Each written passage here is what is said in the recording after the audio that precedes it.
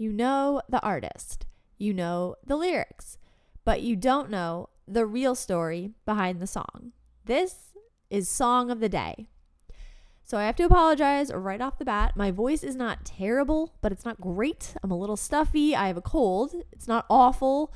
I should be better for the Bruins parade. So we'll see how this goes. Should be fine. So on yesterday's episode, we looked at Murder Was the Case by Snoop Dogg.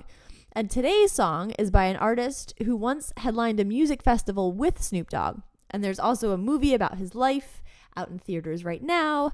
The artist is Elton John, and the song is Rocket Man. Rocket Man was composed by Elton John and Bernie Taupin and was released in 1971 on Elton John's Honky Chateau album. And at the time, space exploration was a hot topic. The song was inspired by the short story The Rocket Man, written by Ray Bradbury, who also wrote Fahrenheit 451, if that name sounds familiar. But Bernie once said the song was inspired by his shooting star sighting, but the Ray Bradbury inspiration is thought to be the more common theory. And Bernie has also said he thought of the first stanza of Rocket Man, which is, she packed my bags last night, pre-flight, 0 hour, 9 a.m., and I'm going to be high as a kite by then, while driving to his parents' house, and he had to repeat it to himself for 2 hours so he wouldn't forget it, because he could only remember things by writing them down, and he was driving. But he remembered it, and the rest is history. And there are similarities between this song and David Bowie's Space Oddity and Bowie's character of Major Tom. Bowie called attention to this connection in live performances of Space Oddity when he would yell out Rocket Man.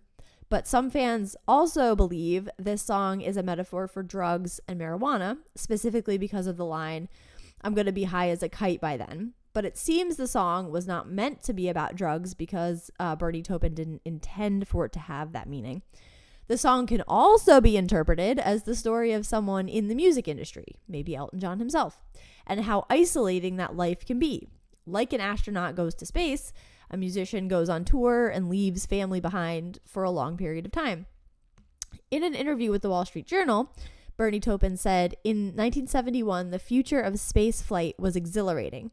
America was putting astronauts on the moon, yet 20 years earlier, Bradbury had envisioned future astronauts as little more than intergalactic truck drivers, burning themselves out alone far from home.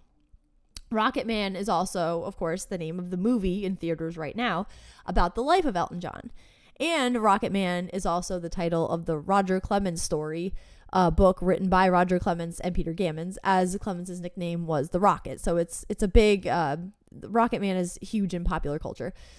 Rolling Stone ranked Rocket Man 242nd on its list of 500 greatest songs of all time in 2004, but it dropped to 245th in the list's 2010 edition. Elton John also performed Rocket Man at the launch site of Space Shuttle Discovery in 1998.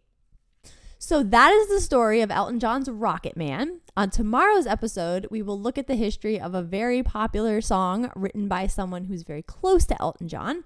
At least he is now. The two have feuded, but patched things up and have toured together and are both very good at playing the piano. So we will take a look at that song in the next episode of Song of the Day.